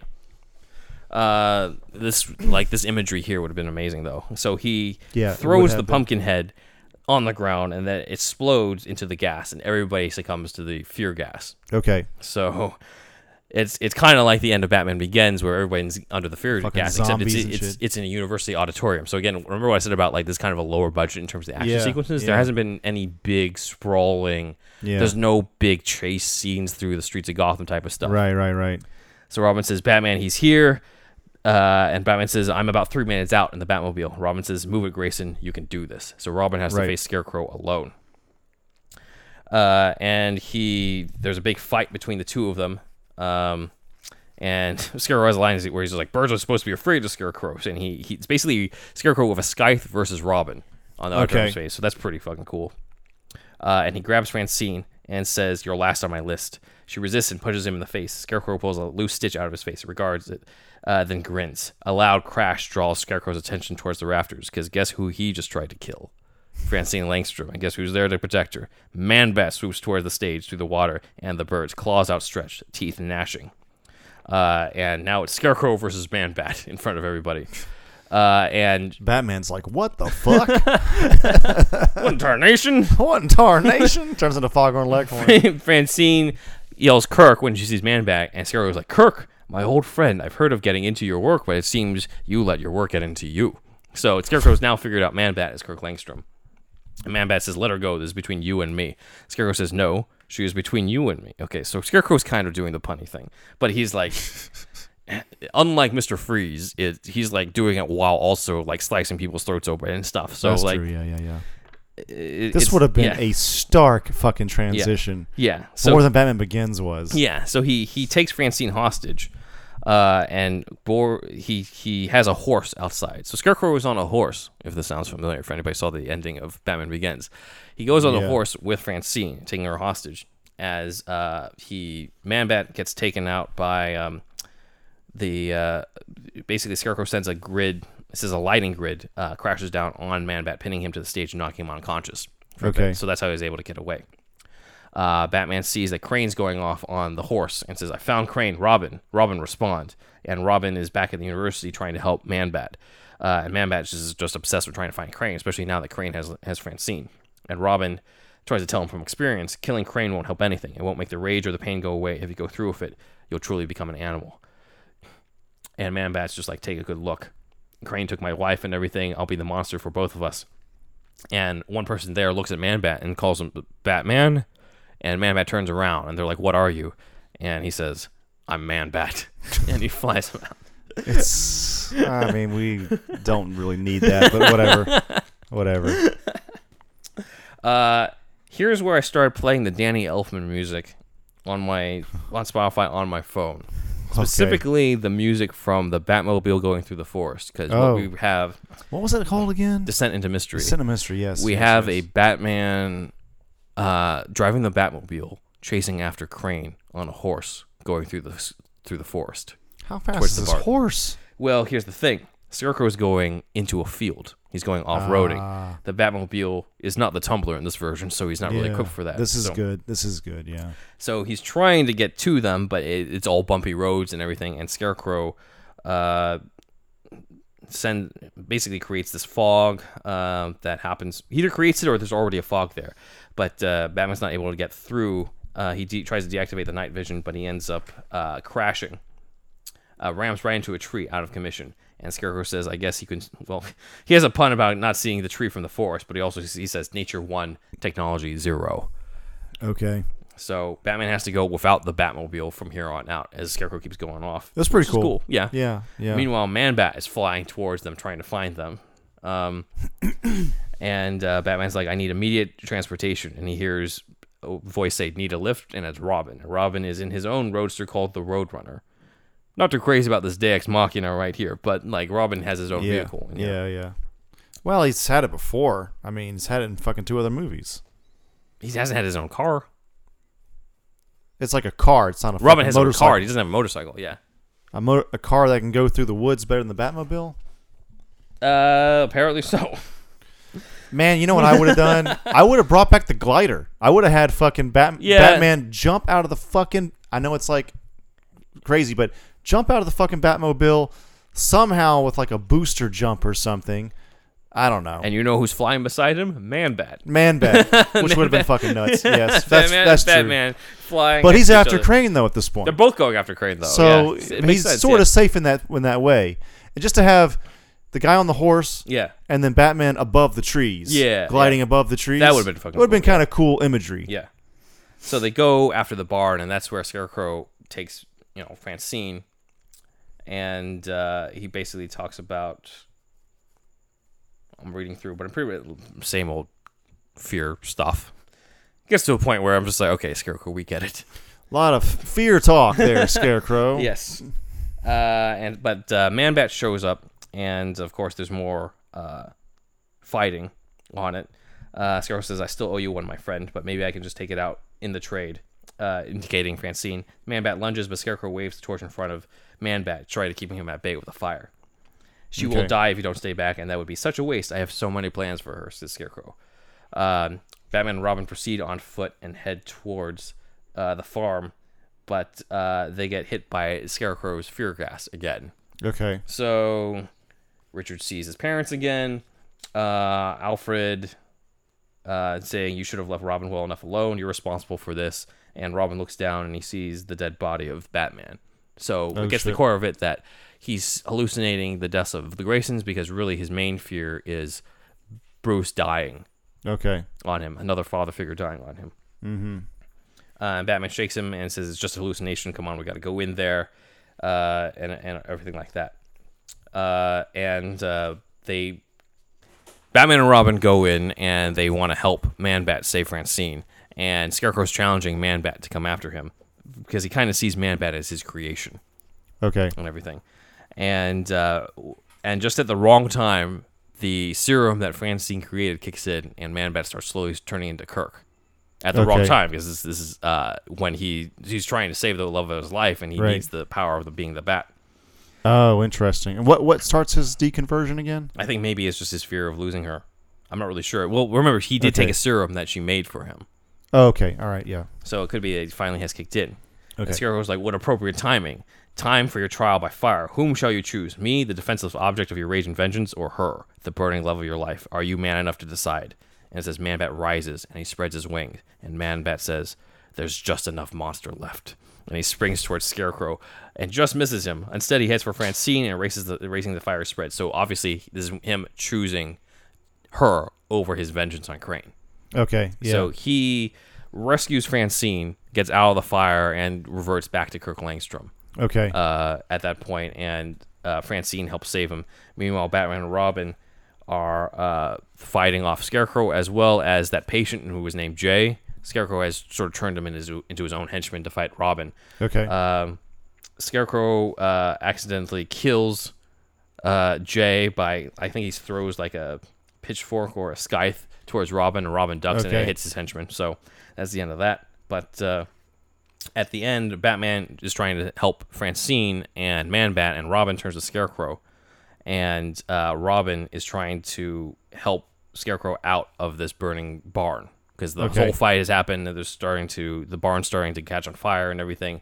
And Robin says, even though I'd love to see you dead, I think you'd be better served in Arkham. And Scarecrow says, what's the difference? Robin says, what are you afraid of, Doctor? And Scarecrow considers the offer, looks around with dawning realization, and sighs. And he thinks about his past and everything. And he sees his father, says, boy, you can't let people like that terrorize you your whole life. You know what you're meant to do, and everything. And he also remembers his father continuing that with the rest of the passageways. He says, fear can't rule you. After your mother passed away, I was scared to raise you by myself. But like a man, I faced it and didn't let it best me. You have to do the same. And young Jonathan says, but they hurt me. I want to hurt them back. And his father tells him, don't concern yourself with them. Revenge will only consume you. Let it go, son. Let it go. So he forgot the rest of his father's lesson. Okay. And here, surrounded by the very place where that happened, Scarecrow remembers the actual lesson, what he was really supposed to get away from that, and that he's been sort of going away from what his father told him all his life. So as he's burning around and everything, he tells Robin the repeat of what his father said. He says, I know what I must do. And Robin says no, but he tries to stop him, but Scarecrow passes his arm through the fire, which spreads up his sleeve. He examining his burning arm, then smiles at Robin. The flames engulf him, and Scarecrow basically throws himself into the fire and kills himself. Well, shit. Yeah. And Robin gets the fuck out of there because he's just like, all right, well, I did my best. Yeah. Type of thing. I did my best. Batman says, I'm sorry I left you back there. Robin says, it's about time I took care of myself. Okay. And Batman says, Crane.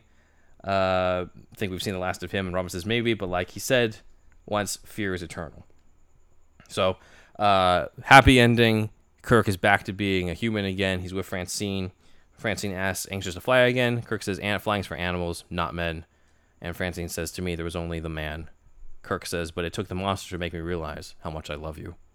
Francine says, I brought you something. And she holds out a hearing aid. And Kirk says, funny thing, I don't need it anymore. Oh, wow. So nice little wrap up for this love story between the two of them. That's cool. That he had to become Man-Bat in order to remember what was important. It's mainly about him. I feel like Batman goes through this arc in the beginning, but then he's kind of done at that point. Yeah, you know what I mean? To be honest, this movie is basically the Man-Bat movie. Man-Bat versus Scarecrow. Which is pretty cool, but it's just like, it's again so much focus on a Batman villain and not Batman, but it's like, I don't know, like if it's good, then whatever. Mm-hmm.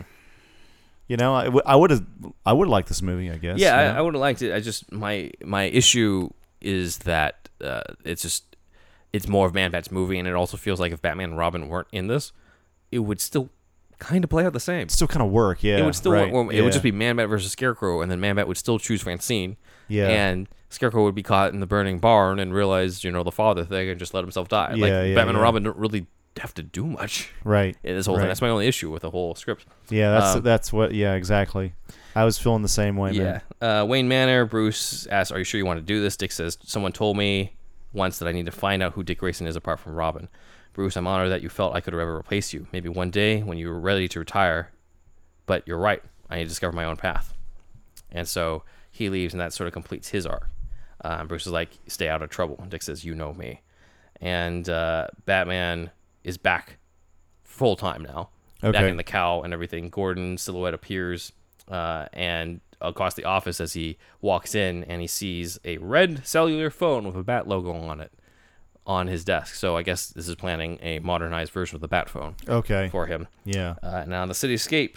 A red Nokia phone. Yes, a red Nokia Those phone. Indestructible ones. It says, Batman is, his cape flutters in the breeze. Gotham City's protector has returned. A crow flies past Batman and glides down the side of the building, around fire escapes and signs to the street below, and passes by Tetch's clothing shop, Night. A quaint hole-in-the-wall establishment. Serious? No lights on. Behind the window, a hand pulls down a shade. A light comes on. The silhouette of a small man in a large top hat. Something is just beginning. Fade out. Wow. All right. So the idea was that this was going to be part one of a trilogy that Shapiro and Wise were going to do. So this would have been this wouldn't just be Batman 5; it would be Batman 5, 6, and 7. Jesus Christ! The idea was that Batman 6 would be Mad Hatter with potentially Harley Quinn after she wakes up from a coma after what happened to her, and then Batman 7 would wrap it up by having let's see. Let me just read. It's by the third film, Dick, who was absent from the second film, would grow from Robin to Nightwing, and he would help Batman defend Gotham from Killer Croc and Clayface. Jeez. And that would have wrapped up the trilogy. That'd be awesome. I would have loved to have, I kind of wish they did just said, fuck it, let's do fan fiction and write the other two just to see what they had in mind. Yeah. Because, it is a good script. Yeah, if it were made, the same issues would apply. It's still kind of more the villain's movie, like Batman 89 and Batman Returns, but it still has a lot to like about it. It's more character-driven. It feels more low-budget, low-scale, and it has definitely the best version of Scarecrow script-wise. I mean, if this just had more of a Batman arc to it, it would be a perfect, horror Batman story. Yeah. It would be the Batman movie you put on at Halloween. Yeah. No, totally. I would love a Halloween Batman movie. Yeah. A holiday movie like Die Hard is a Christmas movie in some way. Batman Dark Knight would be the Halloween Batman movie. Yeah, exactly. So, exactly. I have I wrote down some of the actors I had in mind for the Shapiro-Wise I was wondering. idea. Yeah. So, obviously, Clooney would be back as Batman. He's definitely who I pictured when reading it. I can really picture Keaton or Kilmer. Yeah. O'Donnell's back as Robin, and by the time he's Nightwing, he'll be 70. Michael Goff would be Alfred. Fat Hingo's Gordon, and then, of course, Rene Auberjonois, I'm probably butchering his name, would be Dr. Burton. He was the guy who played Burton in Batman Forever, but more importantly, for our purposes, was the narrator of the Batman Forever novelization. Audiobook. Yes. So for Scarecrow, I can't see Nicolas Cage play this version of Scarecrow. It's just not. I can see I can see him play a version of Scarecrow, but this one is very much rooted in the comics, rooted in being seen as like an Ichabod Crane type. I think maybe some prosthetics or some makeup would be needed for whoever you cast in that, just to make him look a little bit more ugly and stuff. But the type of character actor that I could see in it would be someone similar to like a Ralph Fiennes type. It was just after English Patient, and he kind of played this type of character in Red Dragon. Everything, play a good villain and everything. So I can see Fiennes as that. I considered maybe Jeff Goldblum as Man-Bat. Because Goldblum would fit that better than Scarecrow, but it seems like typecasting because of The Fly. That's true. But that it was like 10 years or so. Yeah. 15 years since then. Maybe it's because I like Doom Patrol, but part of me was wondering if you could plug in, since this was the 90s, Brendan Fraser in that role. I can kind of see him in that because he's supposed to be the heroic. He's kind of the heroic doctor type. Actually, yeah, I could totally see him as a Man-Bat. Yeah, and Fraser's already, you can see him down for like, oh yeah, sure, I'll be in like the prosthetic. I can see him being the guy who'd be like, I'm down for the prosthetics. Is any actor already that skinny? Or kind of skinny enough? You're talking about at that Scarecrow or Langstrom? For Scarecrow. I don't really think so. I mean, Christian Bale and the Machinist. What if that was the alternate reality? We see Christian Bale as the Scarecrow. I mean, fuck. There's one actor I probably could do it. There's one sort of lesser known actor I really like who was in Man of Steel as a Kryptonian, but I like him for Scarecrow. His name is Julian Richings. If you look up his image, he looks like an Ichabod Crane. He looks like a Scarecrow type. He's just not super well known. I was kind of going for somebody who would have probably been cast as a headliner at that time. Okay. And then I'm picturing more of a Jennifer Connelly type as Francine, because she always plays the like worried wife type of a scientist. Yes. Yeah. So maybe it's typecasting on my part, but whatever. She's the wife of Charles Darwin in a movie with. Oh, really? What's her actual husband, Vision? Oh yeah, I forgot about that. Yeah. Paul Bettany is Okay, so maybe that's total typecasting on my part, but whatever. Jennifer Connelly as Francine Langstrom. You need a solid female lead for this one because Francine Langstrom's the only female in this whole thing. That's true.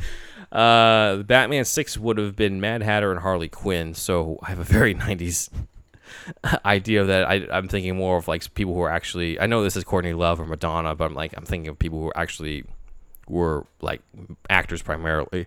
Right. Someone who who could pass as Jack Nicholson's daughter if they were going to go for that. I know that was a Mark Bartosevich idea, but I'm carrying that over. I wrote Cameron Diaz. I can see totally as Jack Nicholson's daughter. Yeah. As a Harley Quinn type. Yeah. And then for Mad Hatter, this is mainly because after seeing him play creepy as fuck on Law & Order SVU, Martin Short. He was so creepy in that. Actually, yeah, that's a very good pick, man. Yeah. I was not thinking that, but I actually had nobody in mind. But yeah, that's really good. He literally played Mad Hatter and Alice in Wonderland around that time too. So he could have just That's true. The costume. That's true. It would have been kind of the same thing. Batman 7, Killer Croc and Clayface. So here we go. So this is what probably I'm thinking 2003, 2004. Yeah. Killer Croc is, I think he's supposed to actually be African American. Is he? But it's tough to see. I mean, they did cast an African American in Suicide Squad. This is maybe I'm thinking Green Mile or something around this time, but I was thinking Michael Clark Duncan. Yeah. I know it's kind of cliche, but I mean, he loved those types of roles, so there was that.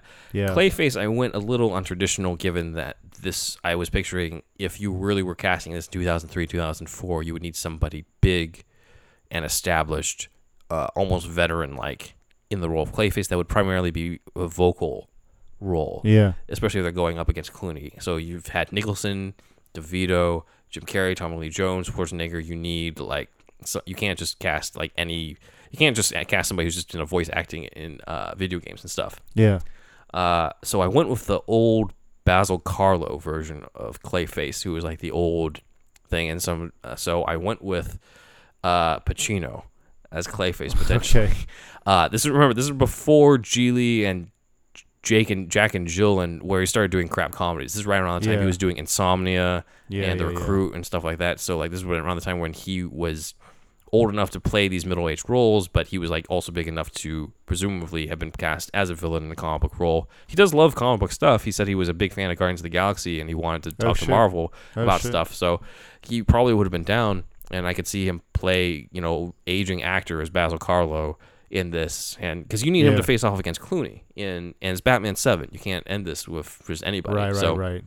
He's my choice for that particular version. I don't know what version they would have gone with, but I'm just saying if you're going to wrap up the entire Batman franchise with Clayface, you might as well go with someone big as Clayface. In the animated one, he's already good looking, but out of vanity, he wants to be even more so. And that's what fucks him up. I think he's disfigured from an accident or something, and so he does that. Like in the original version of Clayface, he was just an aging actor who wanted revenge on the people who were doing the remake of it. Okay. So I'm kind of going for a similar version of that.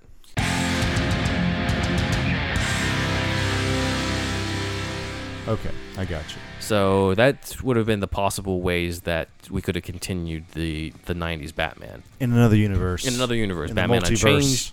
I'd love to do a deep dive in Batman Unchained, but unfortunately I don't have the script, and then I kind of just went over the summary of Batman Dark Knight. If that guy has a Twitter or contact, I'm going to email him this episode. Of course, yeah. By the way. Actually do that. The writers of this did say that they noticed a lot of similarities between this version of Scarecrow and Batman Begins, where there was the Arkham Asylum. There's a couple lines lifted, right? A couple lines that feel like it's lifted. There's even one where straight out Francine says, Jonathan, and Scarecrow turns and he says, no, Scarecrow. Okay, yeah. Which is in Batman Begins. Yeah. So, I don't know. Maybe Does he say, not my diagnosis? Remember that in Dark Knight? Yeah, no, that's not in here. I thought that was kind of a minus. Yeah. It's they did weird stuff with Scarecrow. He's kind of just this... He went from, the red herring villain almost for Batman Begins to kind of just being, hey, now I'm the cameo villain for exactly. Dark Knight and Dark Knight Rises. I'll just show up and everything. Yeah, I think that was kind of weak. I think Nolan was, to me, it felt like too obvious of a mistake for Nolan to make. Yeah, but oh well. Nolan's is usually so good with that shit. I would have loved a Tim Burton style Scarecrow type thing like this. Batman Dark Knight. Definitely. He would have knocked us out of the park, man. It would have been amazing. So it would have absolutely been hit out of the park. So that is Batman Dark Knight. That's my replacement deep dive for Batman and Robin. And who are the writers of this one again? Again, it is Lee Shapiro and Stephen Wise. Great. So thank you guys for allowing that to be published so that I could read it and talk about it on the podcast. Awesome, bro. This was actually the sequel to our Batman and Robin episode. If you didn't listen to that, please check that out.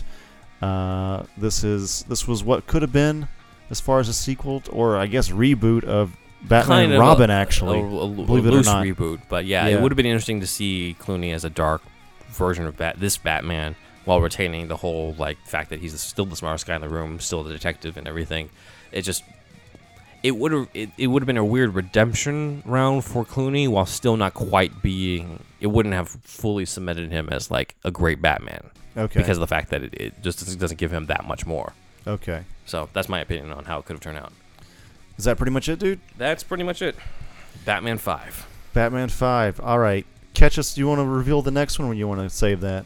Well, we, as you guys might imagine, the next live-action movie is Batman Begins, but we might take a little bit of detour because there was another movie released around the same time. We're still going in chronological order, y'all. Yeah, we kind of are. There's another movie released after Batman and Robin that people saw, and every hardcore Batman fan saw it and believed, why didn't they just do this as Batman and Robin instead? That is Batman, Mr. Freeze, Sub-Zero, everybody. We're going to dive into that. And stay tuned to find out what we think, because I have not seen that since 1998, and Andrew has have never seen it. Has never seen it, just like a Phantasm. So we'll see how that turns out. Yeah, we'll see. I do not have the Blu-ray for that one, actually. All right, everybody. This has been another installment, of course. And, check us out on all the social media, and please give us some money on Patreon. Search for Superhouse Podcast on there.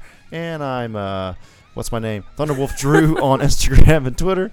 And Ben is? I'm Ben Juan Ryder on Instagram, and both of us help out with the Superhouse Podcast Instagram account, which is Superhouse Pod, just P-O-D on there. And we get to show you guys pictures of things that you don't usually get to see on the podcast. The deep dive continues. All right, that's it, everybody. Andrew signing off. Ben signing off.